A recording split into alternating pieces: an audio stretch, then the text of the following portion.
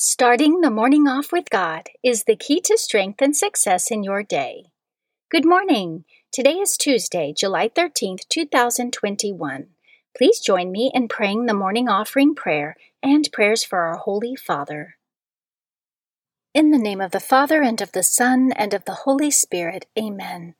O Jesus, through the Immaculate Heart of Mary, I offer you my prayers, works, joys, and sufferings of this day, for all the intentions of your Sacred Heart, in union with the holy sacrifice of the Mass throughout the world, for the salvation of souls, the reparation of sins, the reunion of all Christians, and in particular for the holy intentions of the Holy Father this month. Amen.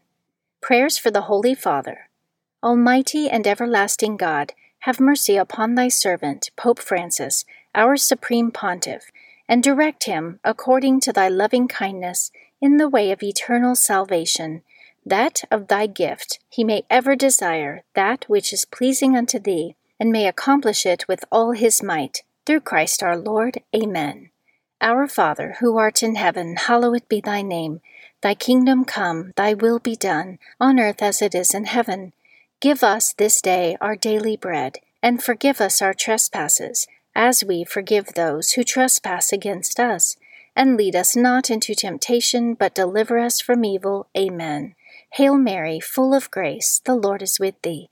Blessed art thou among women, and blessed is the fruit of thy womb, Jesus. Holy Mary, Mother of God, pray for us sinners, now and at the hour of our death. Amen. Glory be to the Father, and to the Son, and to the Holy Spirit, as it was in the beginning, is now, and ever shall be, world without end. Amen. In the name of the Father, and of the Son, and of the Holy Spirit. Amen. Quote from Venerable Monsignor Aloysius Schwartz. When you pray, you only have to ask for two things. You should ask for the light to see the will of God, and you have to ask for the courage to be able to do the will of God.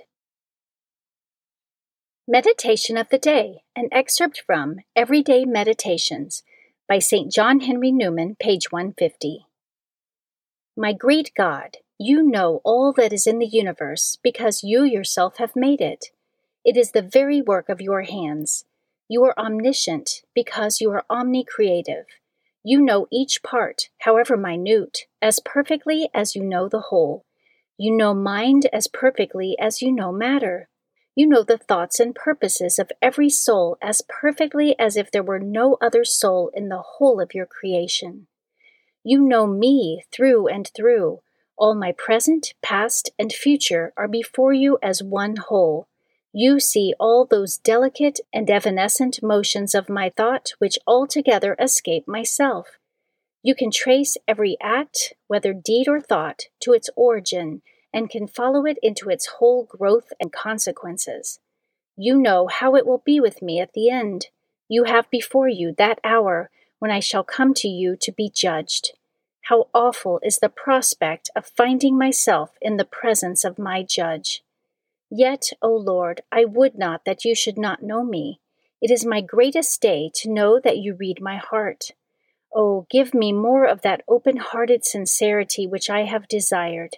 Keep me ever from being afraid of your eye, from the inward consciousness that I am not honestly trying to please you. Teach me to love you more, and then I shall be at peace, without any fear of you at all. Scripture verse of the day. He is the one we proclaim, admonishing and teaching everyone with all wisdom, so that we may present everyone fully mature in Christ. To this end, I strenuously contend with all the energy Christ so powerfully works in me. Colossians chapter 1, verses 28 through 29. Saint of the Day. The saint of the day for July 13th is Saint Henry II. Saint Henry II lived between 972 and 1024 A.D. He was born to the Duke of Bavaria and the Princess of Burgundy. He was a pious child and was given the education of a priest. However, his destiny changed when he succeeded his father as the Duke of Bavaria and took a holy woman as his wife. Upon the sudden death of his cousin, he also became the King of Germany. Then in 1014 AD, he was crowned Holy Roman Emperor in St. Peter's Basilica by Pope Benedict XVIII. St. Henry was determined to rule the empire with justice for the greater glory of God. He was known for his virtue and great faith. When entering any town, he would first pray in a church dedicated to the Blessed Virgin Mary. He also invoked the saints to help him in battle against pagan armies. He did much good for his subjects and for the church, and was graced with many mystical experiences. He and his wife, St. Cunegundis, observed perfect chastity during their marriage and therefore remained childless. Henry tried to enter a monastery after the death of his wife. However, his application was refused because it was thought he would continue to do much good if he remained in the world. St. Henry is the patron of dukes, kings, childless people, the handicapped, and people rejected by religious orders. St. Henry II, pray for us. Devotion of the Month. July is the month of the precious blood. The month of July traditionally honors the most precious blood of Jesus. It is the blood of Christ, the Lamb of God, which cleanses us from sin. Therefore, the Church developed a devotion to Jesus' physical blood and its mystical power, just as it did for his sacred heart from which his blood poured out on the cross. The precious blood of Jesus courses through the Church spiritually, giving eternal life to the body of Christ through the sacraments. Many saints had a devotion to the precious blood of Jesus, especially St. Catherine of Siena. Devotion to the precious blood spread widely through the preaching of St. Gaspar del Bufalo, who was a 19th century priest and the founder of the Missionaries of the Precious Blood. This devotion was later approved and recommended by the Holy See. The feast day of the most precious blood of Jesus is July 1st. Readings for Holy Mass for Tuesday of the 15th week in Ordinary Time. A reading from the book of Exodus, chapter 2, verses 1 through 15. A certain man of the house of Levi married a Levite woman who conceived and bore a son. Seeing that he was a goodly child, she hid him for 3 months. When she could hide him no longer, she took a papyrus basket, daubed it with bitumen and pitch, and putting the child in it, placed it among the reeds on the river bank. His sister stationed herself at a distance to find out what would happen to him. Pharaoh's daughter came down to the river to bathe, while her maids walked along the river bank. Noticing the basket among the reeds, she sent her handmaid to fetch it. On opening it, she looked, and lo, there was a baby boy, crying. She was moved with pity for him and said, "It is one of the Hebrews' children." Then his sister asked Pharaoh's daughter, "Shall I go and call one of the Hebrew women to nurse the child for you?" "Yes, do so," she answered.